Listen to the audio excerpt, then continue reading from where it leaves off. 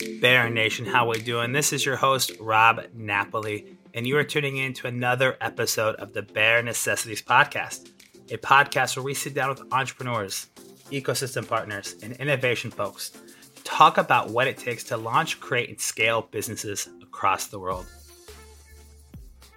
So I'm really excited to talk about those 5 years, almost 5 years now, Doug. Yeah. Wow, those 5 years and how it's found product market fit. But also, it's really more important is the listeners of this show that hear the intro every week. We talk about how we give back to the communities we serve with Phin. So Phin is a social good platform that businesses use to drive employee engagement and give back. In fact, every episode of Bare Necessities, I donate $10 to a charity of choosing by our podcast guest. I believe in Phin that much. So that's why I'm excited to have Doug on to talk about, the impact of what social good is and what we can do to serve our communities as we move forward into the future, especially at a personal but a business level. For many of us, we think philanthropy is just something we do on the side when we can give a little, or if we make enough money that we can give a lot. When there's a whole piece of corporate social responsibility, corporate philanthropy in every stage of life or business, and the employee engagement cycle in the future of work, where we can give back in little things, $5 here, $10 here, a little campaign here, a fun program there. Those things add up versus the big $1 million donation you see a big corporation. So now I'm dragging this intro on, but I'm passionate about what Phin does. It's why I wanted to have Phin on the podcast. It's why I teamed up with Phin. They were my first call when I launched this podcast, because this podcast is about the bare necessities of entrepreneurship and what entrepreneurship is, but it's also about giving back to the communities that these entrepreneurs serve. And that means global. And that's what I love about Phin is there's global charities on there doing amazing things. So, without further ado, I'm going to introduce our guest, Doug. Doug has spent nearly 30 years with the best team helping build Firebrand Technologies. It's a software and services company for book publishers. During an ideal moment of transition, Doug decided to take the experience he had to really create real social impact, uniting sponsored donations to connect great companies, their people, and their causes to truly make a difference. Hey, Bear Nation. It's great to be on. Thank you, Rob, for having me. I'm a big part of the Bear Nation, having listened to the podcasts that have been released so far and having worked with Rob for so long and watched the Bear Necessities podcast and Bear Nation being born. So I'm thrilled to be a part of it. Thanks, Rob. You spent a number of years building software, building services, building great things. Talk a little bit about why you got into that, but then I want to know what was this ideal period of transition that led you into this crazy world of entrepreneurship and why starting a business? And that's a loaded question, so we don't have to answer it all at once, but that's what I want to get to out of this. So talk about your experiences of life before entrepreneurship and what that ideal moment looked like, a transition. Yeah, I'd be happy to. In fact, I think most of my career, I've been an entrepreneur as a partner in Firebrand. And I can tell you quickly about the story about Firebrand, but the most interesting thing is in terms of being an entrepreneur is when you're in a company like Firebrand that's so well run and is so forward thinking. Even every couple of years we're inventing new services and new businesses and reinventing the business itself, which is very entrepreneurial. So the backstory there is I graduated from college in 1990. Went home for Thanksgiving after having worked at Anderson Consulting way back in the day. Went home for Thanksgiving, and my sister Susie says to me, "You gotta come talk to the founder of this new company I'm working for. We're doing these incredible new business applications on Windows. You remember Windows back then? You're probably buying a mouse separately, and you really should come talk to him." So I'm having a great time at Anderson, and my sister Susie says, "You got to come join us." And so I went and interviewed with Fran Tulin, who's my mentor and good friend. And the rest is history. Fran is the founder of Firebrand. My sister Susie was a partner. I was a partner. And we spent 30 years building that company. It was a technology company with services, real deep technology around book publishing and ebooks and marketing information. And what I took from that experience was what it takes to run a really good company. To be purpose-driven before purpose-driven was a thing, and how to take care of people. And Fran really set the bar for that very high. And so I took that cue when it was time to start all over. So that's kind of the brief story of Firebrand. But I kind of played all roles there. I started as a developer, so I was dangerous in that respect. I was a project manager and client relationship manager. And then for the last, I guess about 10 years of my tenure at Firebrand, I ran the company as president. And then, as you said, there was a moment of transition, so I can talk about that when you're ready. But that's the backstory of Firebrand. Yeah, so I mean, you were in consulting, doing all these fun things, and basically your sister just said, "Hey, you got to do this," and it just felt right, right? We talked a little bit about purpose-driven before.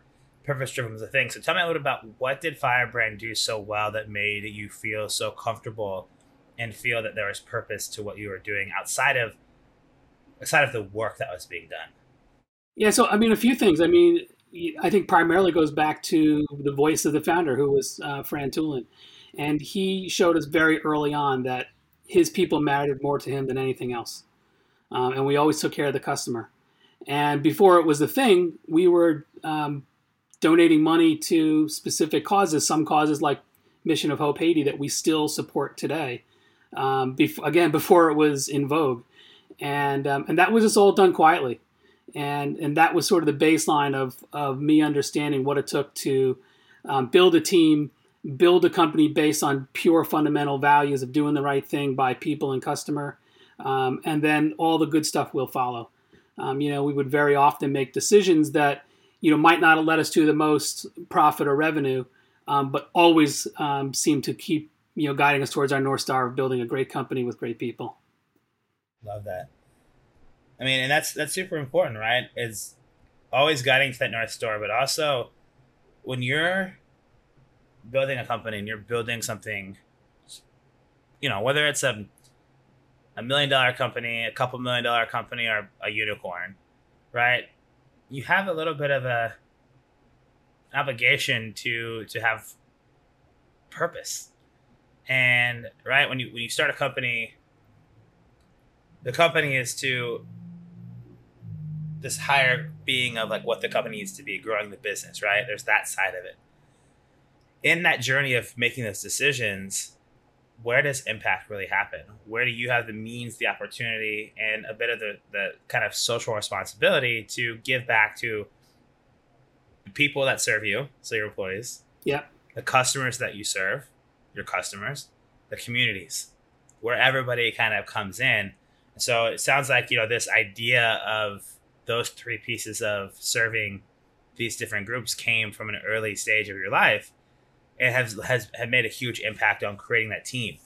So I love how that story is developed, and that you took those key things away from your mentor and the founder of Firebrand. So you hit this period of transition. What was that about? Let's talk about that for a second. Like what kind of came to leaving Firebrand and starting to look at the transition stage of Doug's life?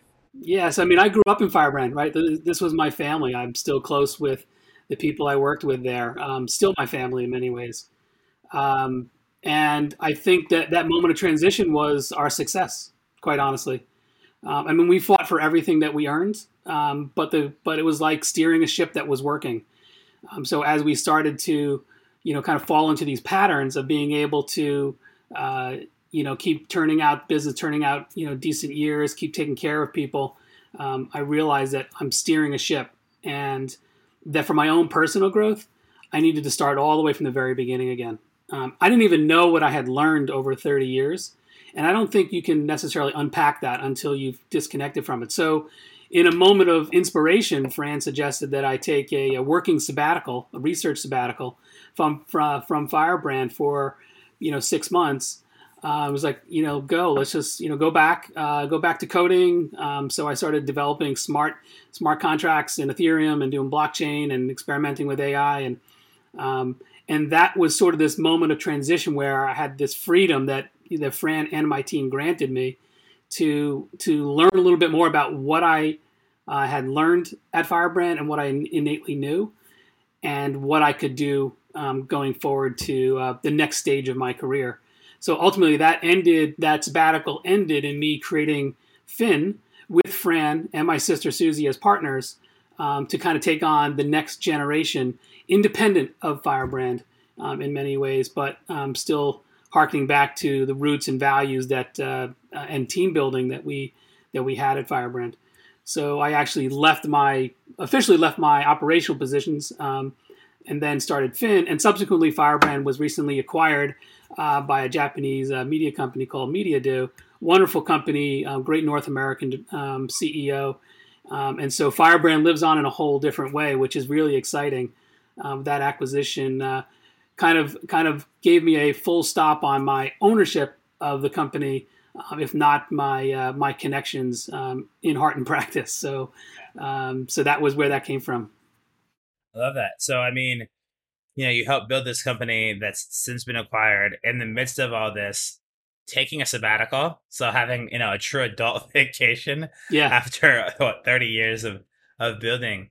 And, this idea came to start Phin. So what was the, impetus behind Phin? Like why Phin? Let's talk about that. Like yeah. what was it about Phin and creating this business that I mean, really I kicked know it? the exact moment. I've got it. I've got it right here. I've got my original sketch. Actually, it's right here. This was a 4 a.m. brainstorm of what Phin is today. This was done right around the time you and I met, sometime in 2018 or whatever, 17. I lost track. Um, and I took a ride on my Jeep on the beach one day just to kind of write and think about what I wanted to do.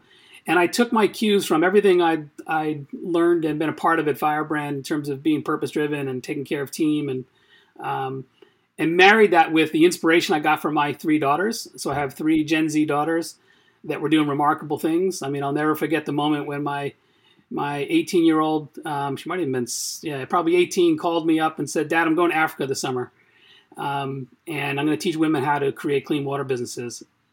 Bear in mind, she didn't say, "Dad, can I go to Africa?"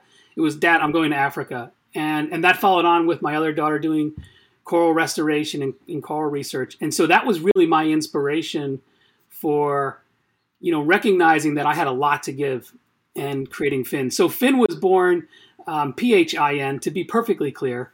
It's a short version of philanthropy, which is a hell of a word to say all the time. And so we created Phin around the simple concept that companies can be really great, and they can be great by giving back. It's not something they should have to do. It's something they should do, not just because it's right, but because it's great for business as well. I mean, what better way to weave, really long-term success into a business than to be, decidedly built in a DNA, purpose-driven, and giving as much as they get. And so my whole point around Phin started through the token concepts in blockchain and sort of democratization of that cryptocurrencies and blockchain provided, and finding a way to unlock value for companies. And the main thing that we've hit upon is helping build teams through employee engagement. So companies funding donations and then offering them to their employees in all sorts of different ways. Maybe it's after a first interview, maybe it's first day, maybe it's when a team hits a major milestone or the company hits a major milestone. Celebrating those moments, but by doing it in a way that also supports their community, either local or global. So a lot to unpack there. Um, That's pretty typical of me. I apologize, Rob. no worries. Because we're gonna go back in a minute, and I think maybe explain a little bit what Phin is as a platform for the folks listening in and tuning in. But I kind of want to take the step back first about um, starting this business, right? So if those that were listening kind of caught all that, the sabbatical is really important, and the fact that Doug got to go back to his coding skills, right? So he got to go back and started looking at blockchain, Ethereum, these things, and the early iteration was Phin of kind of like tokenization of this stuff. So you kind of see where this stuff come together from something that was passion to wanting to do to, you know, your daughter stepping up and saying, "Hey, I'm going to Africa to teach women how to create clean water." Yeah, You know, and then your other daughter getting a part of coral restoration, right? Realizing, hey, got to make an impact. And if this is something that your daughters are passionate about, Firebrand is passionate about, had always driven you in a purpose way, why not build a company around it? So you had it kind of hitting you in the face from all angles of just in the DNA of who you were, the companies that you built, and the family that you built, right? I mean, having a big influence on your daughters. yeah, And likewise having your daughters having a big influence back on you of like, hey, if you're gonna run a absolutely. company, give back, and what are you doing to all these things you talk about and have lived for 30 years? What are you gonna do about it? It's kind of almost a challenge in its own own way, it sounds Yeah, like. what are you going to do about it? Like, let's get going. Yeah, so I love hearing that, and I think that there's so much to kind of break out of that because we talk a lot about the bare necessities of entrepreneurship and millennials and Gen Z and where they work and where they spend their dollars. Where as a millennial, where I work and what I want to spend my dollars on, it's giving back, it's purpose, it's making an impact.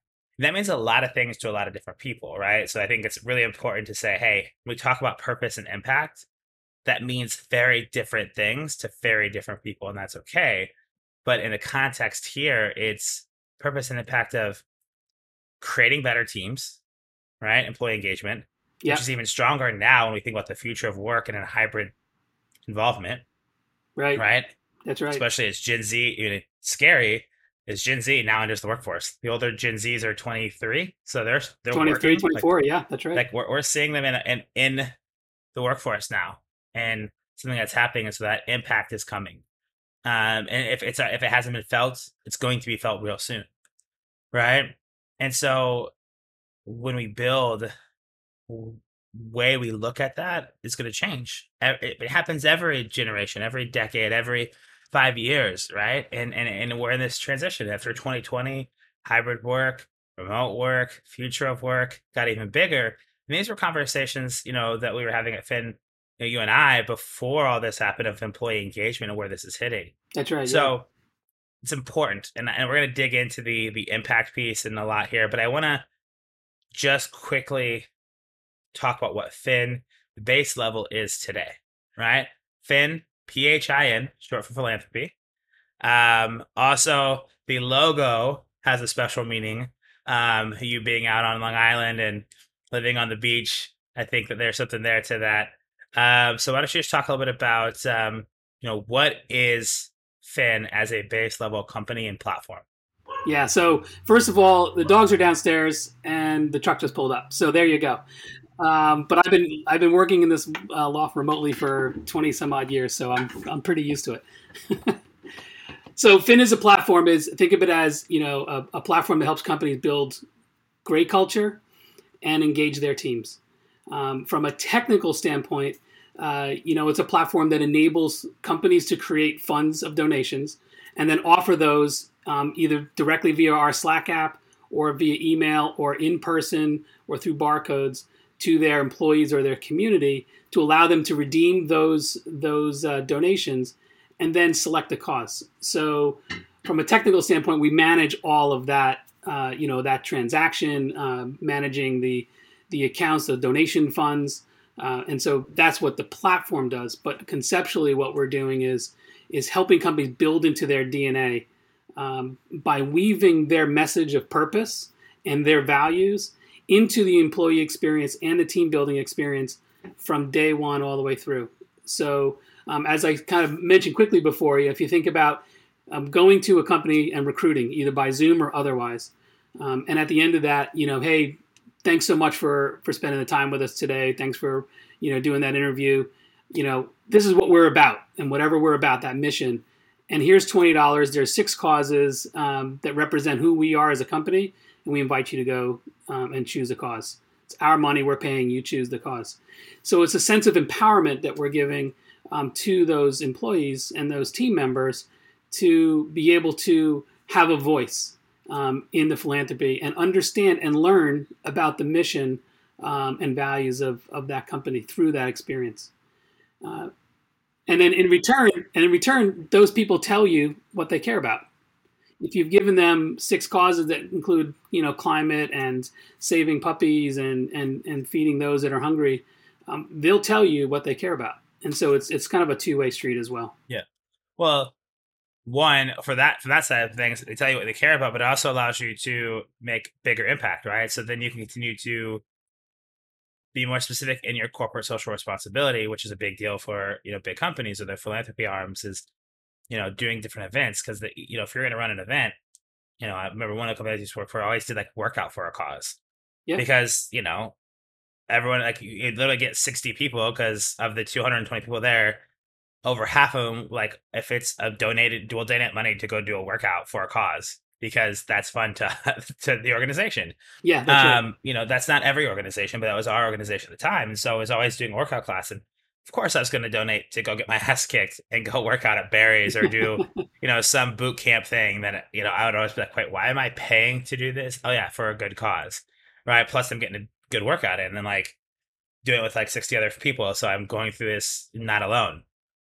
But what I thought was cool is just think about a company who does that through the recruitment process, right? Even if it's $5 and you recruit 20 roles a year, and for 20 roles, you interview 50 different people a piece, a couple $1,000. But think about what that means for those that interviewed for your company.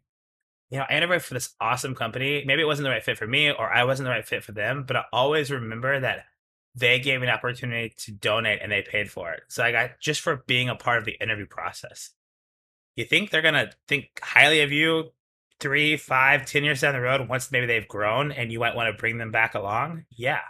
It's memorable. It's different than every other company out there that interviews you and ghosts you or sends you a stock email. Hey, we had a lot of great candidates. Thank you for your thing. You are not the right fit. Yeah. It's surprising. So how you, It's surprising to people. Yeah. I In mean, a good way. it also makes sense to me. I mean, I've been using Phin for clients at Half Day, and we did it as our Christmas gift, right? We have clients from around the world. So shipping stuff was tough, and trying to find, okay, we had a client in Australia. Like, can we find like a gift company there? What about the ones in North America and Europe?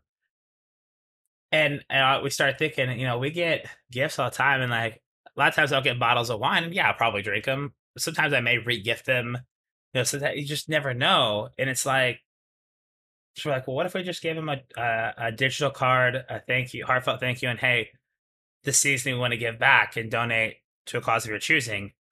And I can tell you, every one of our clients loved it, and we're just all like, Rob, Phil, thank you so much for this. This is unique. It's different. It's also for a good cause, which is great to do at the holiday season. We've been doing it ever since. Everyone on this podcast, I donate $10 to a cause of choosing. Everyone has sit back and it's like, this is so cool. Love that, we get to do something for the greater good just by interviewing on your podcast. Yeah, that's right. Right. And like, think about that from a bigger corporate level. These companies that have 20 to 100 employees that want to be engaged, that want to give back, or companies that have thousands. So, I mean, I know I'm not a paid spokesperson. I've just been around Phin enough. But also impact, as if you haven't gotten from this episode, has always been a big deal for me personally, right? As a millennial, every job I've gone into, everything I've done, I've always kind of thought about it. And then when I became an entrepreneur and really started my own 2 businesses, I realized that I wanted, even at the smallest level, whether that's $5 or $10 an episode, I can do that because that adds up. If I do that for 10 years, like, think about that. Maybe I'm not writing one big $1 million check like some people can, but I've got 10 years of putting my money where my mouth is and doing things and having consistent impact, because $5 today, the right time, might be more than $1 million 5 years too late. And that's how I look at it personally as an entrepreneur, and why when I launched the podcast, Phin made sense. But I kind of want to dig into something that you brought up about Phin, from where it started to where it is now. So in these 5 years, it's not been easy, right? You came through Startup Boost. Startup Boost is a 8-week pre-accelerator course to help early stage founders develop from MVP to taking it to market. And it was the tokenized kind of model. and that quite didn't work out. So what happened, and what was some of those changes that you had gone through, right? And I know this is a scary word for some, is product market fit. It wasn't always like employee engagement, right? So let's talk about this journey of what did you have to overcome. So you had a great fucking idea. Your daughters were like, Dad, what are you doing about it? Right. Right. And now you start this business with, with excitement and energy. And it's kind of like, oh shit, what do we do now? Yeah. You run into things like product market fit, getting customers, marketing. These are things that are tough. And I know that you and I have talked about it. So I want to share, because this is what every entrepreneur runs into when you're at an angel pre-seed stage, early stage, growing. And over 5 years, you've had some walloping. So let's talk about a few of those, and how it's led you to where you are. So what are some of the major challenges in the early product market fit stage that you had to overcome and reevaluate after you launched, after your 4 a.m. sheet that you just showed us? Yeah, so I mean, it was actually a bit more existential than all that. I mean, because Startup Boost, I think, was about not quite 3 years ago, but it was October. It was October of 2018, and I had a great co-founder when we were looking at building a blockchain token business. It was wonderful, just a joy to have as a co-founder. But he wasn't based on his visa application through Australia. It was difficult for him not to have a real job, so to speak. And so when Chris had to exit, and he thankfully is still an advisor and a good friend, that was existential, because now I kind of started down this path. It's very hard to build a business with two founders. It's even harder with a single founder. In some ways it's easier, but in a lot of ways it's harder. And so that was when I had that moment, just about 2 years ago in January of 2019 or so, that I was less interested in building something like a just token-based company for the sake of building a token-based company and doing rewards, like a universal rewards, and much more interested in building a for-profit, for-good company. And so that's when I incorporated as a public benefit corporation, which is a legal status. We got certified as a B Corp, and started down this road, which is, really, really hard, of taking concept, turning it into product, taking product to market. And I think that, the idea that, creating something and they'll come obviously doesn't work. It takes a lot of hard work. And what I recognized much more recently is that if I was systematic about testing channels and market segments and product and services, if I was systematic about those things and took it as part of the process, not as darn, we've been working on that for a year and it didn't work. Of course it didn't work. It's like it's never supposed to work the first time out. It's not supposed to work the second time out. It's not even supposed to work the third time out. I think I'm on my sixth or seventh sort of deliberate, market segment, tweaking the product offering, and trying different channels. So you got all of those different dimensions to play with. Of course it's not going to work. It's impossible to work unless you're doing something that everybody else is doing and you just follow in their footsteps. But a lot of what we're doing is evangelizing this idea of using impact to enhance your relationships, whether those are employees or customers or community. And of course it's not going to work. So if there's one message and one thing I've learned, of course it's not going to work. And so I've been kind of hitting the books and being much more systematic about doing tests and understanding what I'm learning from those tests and tweaking the model. And now, lack of signal is a signal, but some signal is much better. And so now we start to get some hits, we start doubling down in there, and we start emphasizing that market, and the market that we found in the product market fit is especially at this time, having survived the pandemic, is helping companies, retain and recruit their team and building a great company around it. And that's what's resonating. That's the mark that we're going after. Now we're trying all the different channels to try to hit that. Yeah. I think a couple of lessons there is that, starting off, whether you have a co-founder or not, it makes a big difference depending on how you deviate duties and how you align and who owns what. It's very clear to be very particular about who does what.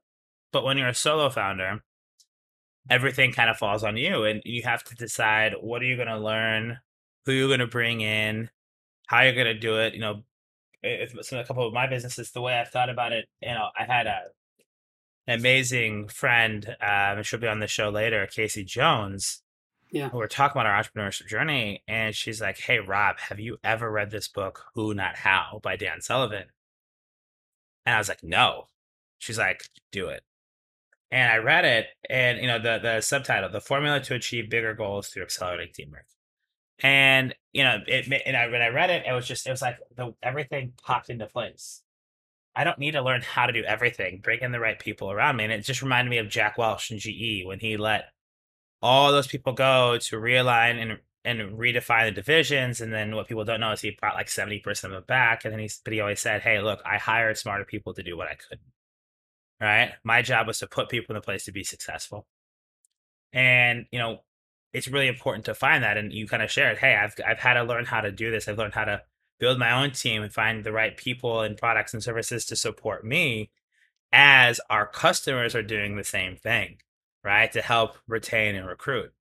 And the other key lesson is it's not always going to work, right? We always try to create, any entrepreneurs that are thinking about launching or soon to launch realize that shit's never going to go as planned. You can't be perfect. You can't be perfect until you go out and experiment, right? We have this thing that we have to be perfect. And I don't care who you have in your organization, how smart you are to go through every scenario. When you launch it in the real world, shit's going to go wrong. That's okay. It's not about is it going to go wrong or not. It's going to go wrong. It's how do you adapt? How do you overcome? How do you take that and learn, right? Systematic approach. And so you've been working through these different phases. You kind of found the systematic approach that really helps companies, especially on the back end of the pandemic, retain and recruit. Let's talk about you for a second. You mentioned before the show, when we were kind of pre-prepping for this, that one of the things that's always gotten in your way a little bit, mine as well, is shiny object syndrome. Right? So you've been taking this systematic approach, but on the other side, you have shiny object syndrome. So let's talk about that a little bit. And how have you been able to counteract that and create this systematic approach, even though you're working 5 steps ahead and you want to try 5 different things? So how are you dealing with that personally as a founder? Because I'm sure there's plenty of folks out there, myself included. How do you deal with shiny object syndrome, but also staying true to your systematic approach that you've written down, pen to paper, and built a business around? Yeah, so I think that, the shiny object, SOS is what I call it, right? The shiny object syndrome. I'm guilty of it, as I think most creative, idea-minded, optimistic founders are. And to me, it's a little bit of art to marry the ability to think creatively and be willing to experiment with. I'm never going to know if this approach is going to work unless I give it my all. And I think I go through cycles, quite honestly, where shiny object syndrome is a good thing, mainly when some of the things I thought were going to work didn't. And then I start letting myself kind of be more creative. And then there's cycles where, like I'm in now, it's like team building, employee engagement. Like I know it, we're getting the signals there. I have a couple of other side experiments. Don't tell my team, but those are just my own creativity. But I know that, or I feel that we're in the right vein, and I have to give this the attention, the resources, and the time to either prove me right or prove me wrong. So I'm much more deliberate about like what kind of initiatives I'm taking on and who I'm talking to in terms of potential partnerships and so on. So this is so now having that focus, team building, employee engagement, building great culture. If you think about it, in every relationship there are moments, and those are the moments where we can kind of prove who we are and what our values are, and that's what we're trying to enhance with the companies that we're working with. And so, I know that that's the right approach now, and I have committed that, for 2021, we're going to put everything at it. So back in March and April, that was my commitment that, we're going to put all our resources at this and find things around either service partners or otherwise that enhance that business, and then see what signals come back. But we're starting to get those signals. We're on the right track. Love to hear that. Yeah, I mean, I'm the same way. I go through SOS all the time, and it's been a blessing and a curse at times because sometimes it's like you see that it's like boom, we got to. But I like this idea of that you're doing systematic. And one of the things that I've always offered and done for myself and my team, I shouldn't say always, ever since I met Phil DeVecchio, and Phil shared this methodology with me that I loved, which is a third, a third, a third. So your job's broken up into a third. A third is what you do, like what you're running to do, your role. One third as the bigger impact of your role, or if you want to make an impact, say in a cross-functional team, right? And then a third is passion projects. So 2/3 is dedicated to the direct impact of the company, with 1/3 you growing, learning, kind of a side project here, or something that could benefit the company, could not, but it opens up your mind to grow. And ever since I started taking this a third, a third, a third, and running it with my companies over the last 2, 3 years, my ability to stay focused when needed goes it, because 2/3 of my job is process testing, doing these things, but that creative third has allowed me to experiment, do other things, drop some things in that really worked well. I've also tried things that just failed absolutely miserably because it worked somewhere else, but allows us as a team and allows me to really develop and grow. And it also helps me counteract, right? Because 2/3 of my brain is always on the systematic approach of Yeah. the business, but 1/3 allows me to be creative. And as you know, I'm just like you know, squirrel, and I'll be down a rabbit hole for 2 days before I come back to remembering I have a proposal to get out. Well, here's a tactical suggestion. I've been doing it since my oldest daughter Lexi was born. I book 0 meetings on Fridays, and I've been doing it for years and years and years. People say, "Let's meet Friday." I'm like, no, because I put Friday aside as that sort of unwind from the operations of the last 4 days, the intensity of a million Zoom calls and so on, and I put Friday aside to create the space that's needed to think creatively and recharge and know that you've gotten to that day. I'm most productive on Friday versus any other day. It's not like I don't work, it's that I don't take meetings. And it allows me to catch up on a few things, but mainly just kind of create some space to do that. So that's at least a fifth of allowing myself to go chase squirrels. But tactically, it's been one of the most powerful things I've done in my career, and I've been doing it for decades.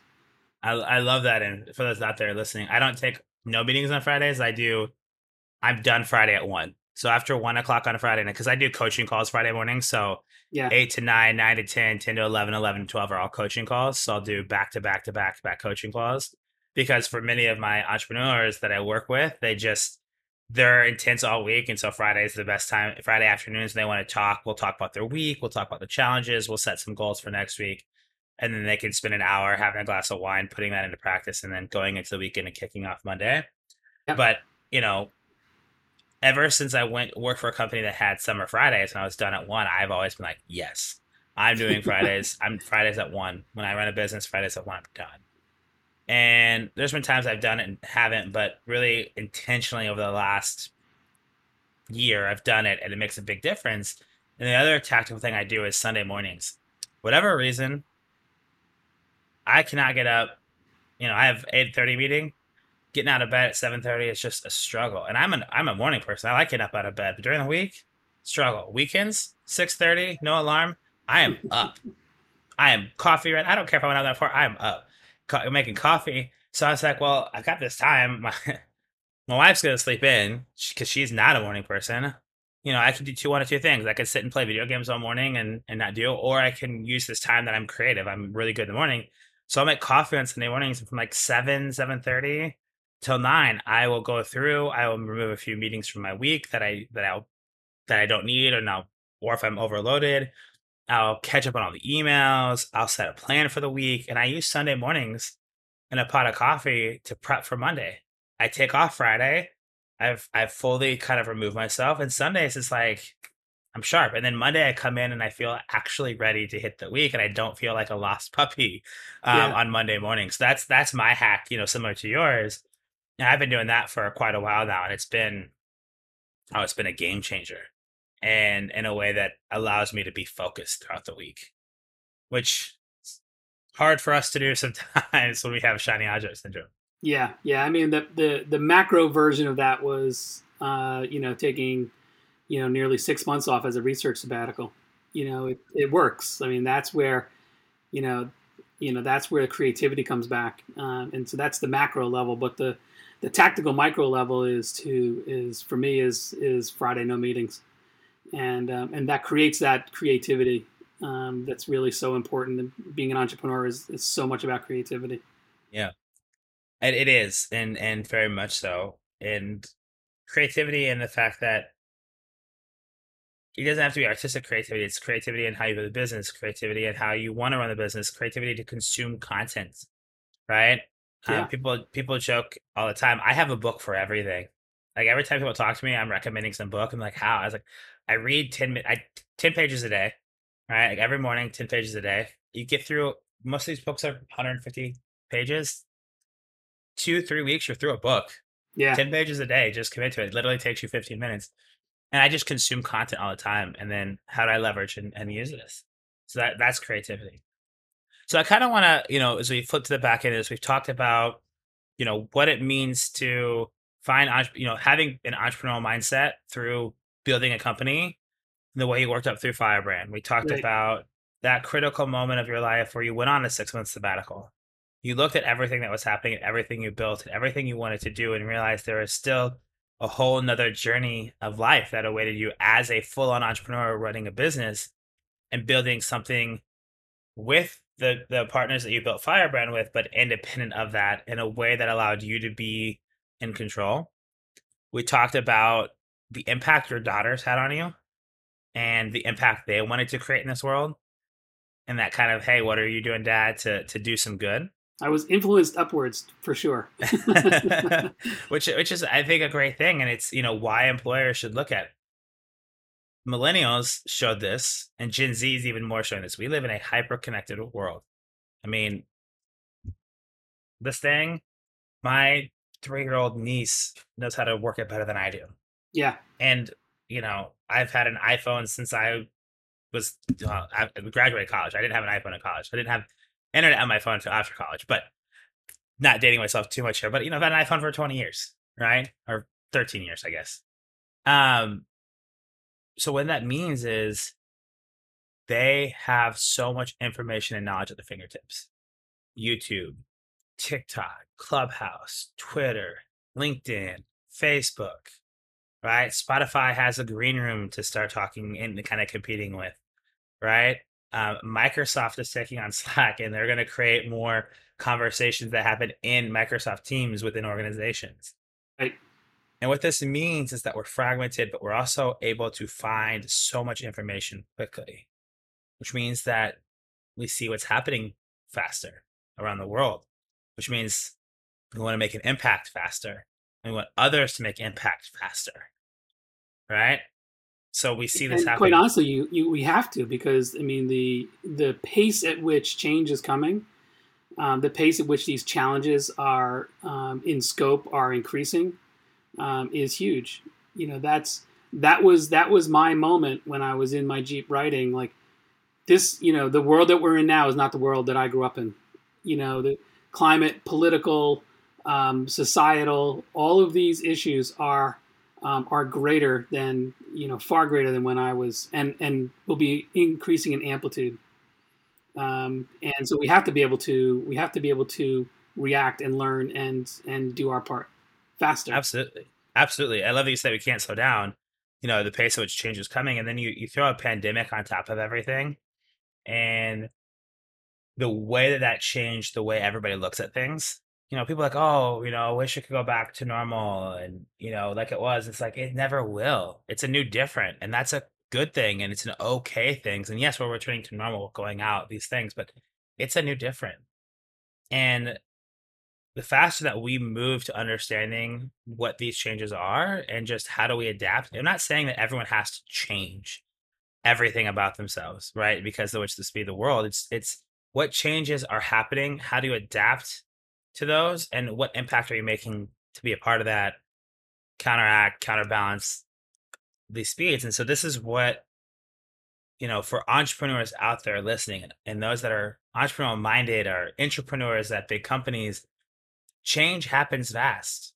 Are you paying attention? Are you able to adapt, make things happen? And as you're building teams, building companies, what is the impact you're making? How are you involved in that? What are the things that you're doing not only to build a great company and benefit the company and your bottom line, but also what are you doing to create bigger communities? Because it goes hand in hand. When you support communities and give back and create opportunity, opportunity comes back to you, right? World of karma. It's Um, it's it's real. Karma is real. it is. So the kind of the final piece I really want to talk about is what is the goal for Phin the rest of 2021 to make a big impact? What are you doing right now? So you're working with companies, right? Medium-sized organizations, recruitment, retaining, employee engagement.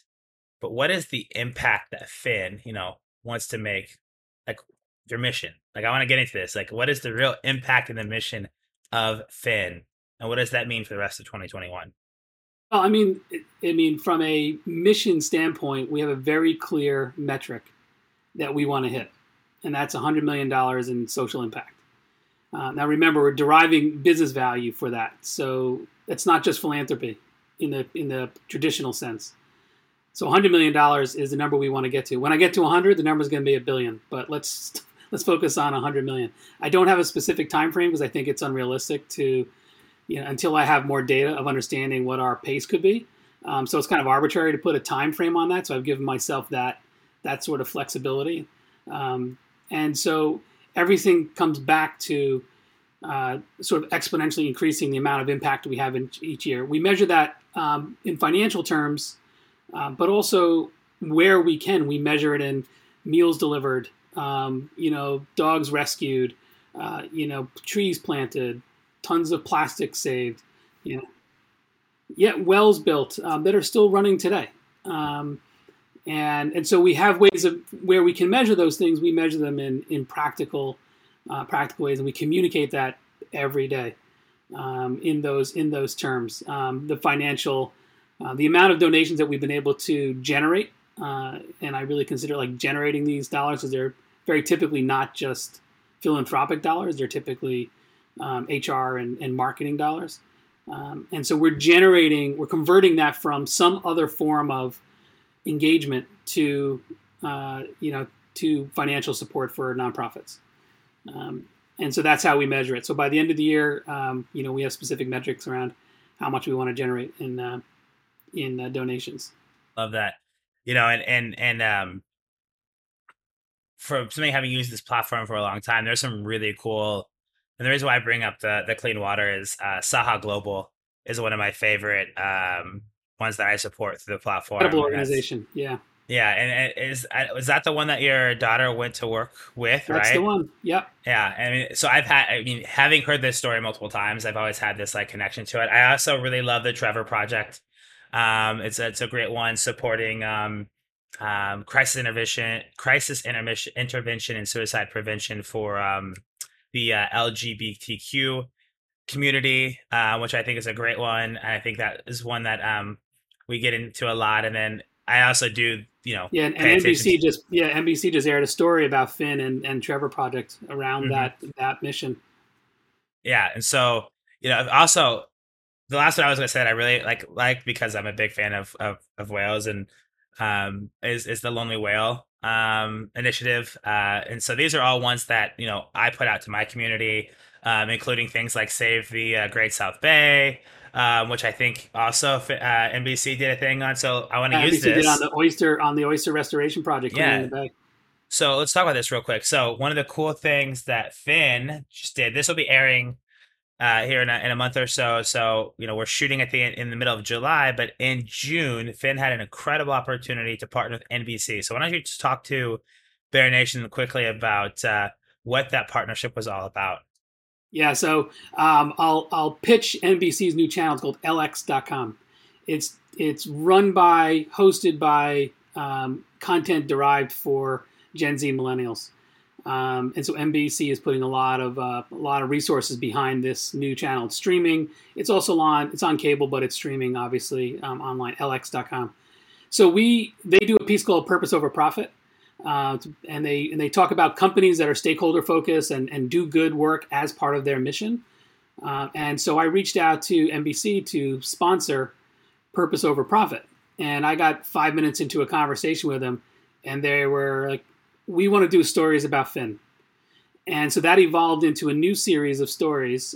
We do 2-minute stories called Good Company with Phin, where we tell a story of companies that are doing good work. And then we always highlight a nonprofit alongside it. So we did Abrams Books in New York City, supporting the Trevor Project and other organizations like it. We did Lessing's Hospitality Group, a big restaurant group here on Long Island, supporting Save the Great South Bay, a local cause super important to us locally here, and the Oyster Project, where patrons of the restaurants could choose causes, and the Oyster Restoration Project was one of those. So we created this partnership with NBC where we're turning out these stories about good companies, and what they're doing and why, and the nonprofits that are benefiting from that. And so we're continuing that partnership. So you might see it on the Today Show every once in a while. You'll see it on LX often, especially in the evening news, which is wonderful. It'll be a lead-in or a follow-on to Purpose Over Profit. So it's good company with Phin. Love it. Well, for those out there, if you haven't heard of LX before, NBCLX, LX.com, especially when you think of millennials and Gen Z and some really cool things they've got going on, take a look, and also you'll happily see Phin in there. And another thing I wanted to bring up, just because this is something that my wife and I care about, is we like to go hiking around here. And Phin partnered recently with Barnaby Black American Wilderness Products to place these little cards. Those that are listening can't see, but those that are watching, on different trails for Earth Day, you put these up, and they're biodegradable, so they're not going to litter everything. You scan and you can plant a tree. My wife and I like to go hiking up and around upstate New York. So I grabbed a few of these to be passing out as well. But another really cool initiative, right? It's just simple things that Phin does and that we can do to give back. And so, one of the reasons that this episode meant a lot and wanted to get Phin on to talk is, as entrepreneurs, there's a lot you can learn from Doug's journey. And that whatever stage of life you're at, you could be entrepreneurial and you can start a business and you have an idea and a passion and you go and build, and understand that it's going to take some time to find the right fit. But the other side of that is impact. What impact are we creating? Right. And one of the things that I talk about is legacy, and that I want to help 10 entrepreneurs become $1 million AR businesses, because that way they can hire 10 to 15 people and they impact 10 others to become entrepreneurs that do $1 million AR business. And when that spreads and more does that, that creates impact. And that's all around the globe in different communities and different things, that it opens up opportunity. And that's a legacy I could be super proud of. And so, partnering with Phin and hearing Doug's passion for impact and what they're doing, and that they put passion into practice with amazing companies. What is your superpower? What do you think Doug's superpower is right now? I care. I mean, it's as simple as that. Like, I'm a person that cares. I care about the future my daughters have and their kids have. I care about building Phin the right way. I care about people like Rob that are out there every day, making it happen. And of course, Phil as well, which is where Hap Day came from, right? Making it happen. I care about these communities. And I think that allows me to be, the right person to build Phin at this time. And that's my superpower. I love it. I love that, caring matters, right? And when you think about entrepreneurs and entrepreneurial mindset, your superpower is what makes you unique. It doesn't have to be, I do these things better. I'm this smart entrepreneur. It's just like, I care enough to be better. And that passion and drive is going to drive me to my superpower of being able to build through and weather all the storms that come, right? Because being an entrepreneur, highest of highs, lowest of lows, and Yeah, that's right. everything in between. Everything in between. What is one book, resource, show, piece of content that the listeners of Bear Nation should add to their list? Well, I think I mean if there's a book that I would recommend, especially in this context, it's called The Go Giver, and it's all about the power of leading with giving from a business perspective, not just a personal perspective. From a business perspective, leading with giving. And Rob and Phil, you guys know this inherently, but leading with giving actually leads to great things. And super easy book to read. The message is straightforward, but it just kind of drives home like why that is important and why that works, especially in the business environment that we live in today and the world we live in today. I love it. It's one of the books that I've read. I've actually talked about some of the other. There's the Go Giver. There's Go Giver Sub More. There's Go Giver Leadership. There's a whole series on it. Right. Talked about and showed about. I think every entrepreneur should read it, and it's something that Doug's talking about. My business partner Phil, who I run Half Day Group with. Um, it's always been something when we built that business that we cared about, and it was a book that is something I read a long time ago that has always stuck with me in my selling career. But it's something that Phil and I rallied around in 2018 when we started Half Day Group. 2018, 2019, when we started Half Day Group, and we are building it into what it is today. And same things that I used to build Rise Up and the Bare Necessities into what it is today. So love that. What what advice would you give to anyone that is an entrepreneur minded, want to be entrepreneur, especially when you're thinking of Gen Z or millennials? What advice would you give them from an entrepreneur to a future entrepreneur? I think that uncertainty is a way of life. Embracing uncertainty is simply a way of life. I think the change has taken place in the world now. We talk about that amplification. These challenges are amplifying. Businesses are moving faster. So embracing that uncertainty and the best way to I believe build a business is just freaking keep on going. Like just don't give up. And I know that's contrary to a lot of advice. What people say, fail fast, fail early. I think a lot of businesses are lost because people fail too soon. And to do that, to be able to live in an uncertain time when you're building your business, and to keep going when it feels really painful, is to keep a small footprint. Keep your expenses down. Keep your team small until you know where you're going. I like to think of it as we keep a small footprint. When we see a little bit of fire, we pour some gas on it. We don't pour gas a bunch all over the place, hoping that we're going to get some big flame. We just try to kindle these fires, keep a small footprint, and don't give up. Just keep going. I love that. And it's so important, right? Never give up. It's the mentality that things are never going to go as planned when you start a business. And for some it does, right? There's certain companies out there, you hear them on their podcast, the one shining moment, everything kind of just clicks, it works, it's the right product at the right time. And great for them. But that's not what entrepreneurship really looks like for most entrepreneurs. And so you need to And most of go. those stories, they're like 5, 6, 7 years in. So yeah. Exactly. I mean, it's after they went through all these things. They're not going to tell you because they want you to think it was this like defining moment, because it sounds better in a story, which is why we wanted to bring out the real stories here in the Bare Necessities. Um, Lasting message. What is the lasting message you want to give the listeners today? Yeah, I think we talked about it a little bit before, but lead with giving. I think if you lead with giving, and have a sort of sense of curiosity rather than concern, uh, you know, that is what will help you build a business and even a life that is fulfilling, and it has nothing to do with material wealth. Just always think about leading with giving and curiosity, and that is something that's I've developed, especially since I've started Phin. I sort of consciously developed that, and I can guarantee you it works. I love that, lead with giving. For those out there, giving means so many different things, but when you give first, and again, go giver, look, Yeah, when you give first, comes back. Everything comes back. Stop being a taker. Stop thinking in terms of taking. Think in terms of giving and watch the magic happen. I can attest to that. It's something that I can tell you works. From having been, and for those who've heard my story, I used to be a taker.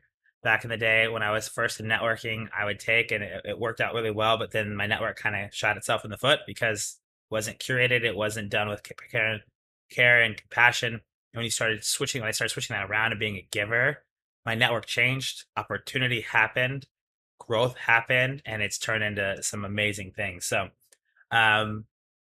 lead with giving and curiosity is a great lasting message. Doug, thank you so much for being on today, for sharing so many different things from your journey and your struggles as an entrepreneur to the impact of the business. I know we talked about that a lot. I kind of got a little diatribe passion about it, but I think it's a really big thing that we need to look at as entrepreneurs and those that are looking to create businesses and take the next level of leadership forward is how we're thinking about the impact we make, both with our people, businesses, and growth. So thank you for being a part of the show today, Doug. I really appreciate just all the insights. Yeah, thank you, Robin. And as always, thank you for all the work you do in building this community, Bear Nation, and telling the stories that will help all of us grow and be better. Until next episode, Bear Nation, thank you all and stay well. Bear Nation, thanks for listening to the Bare Necessities of Entrepreneurship. If you enjoyed this episode, please subscribe and leave us a review.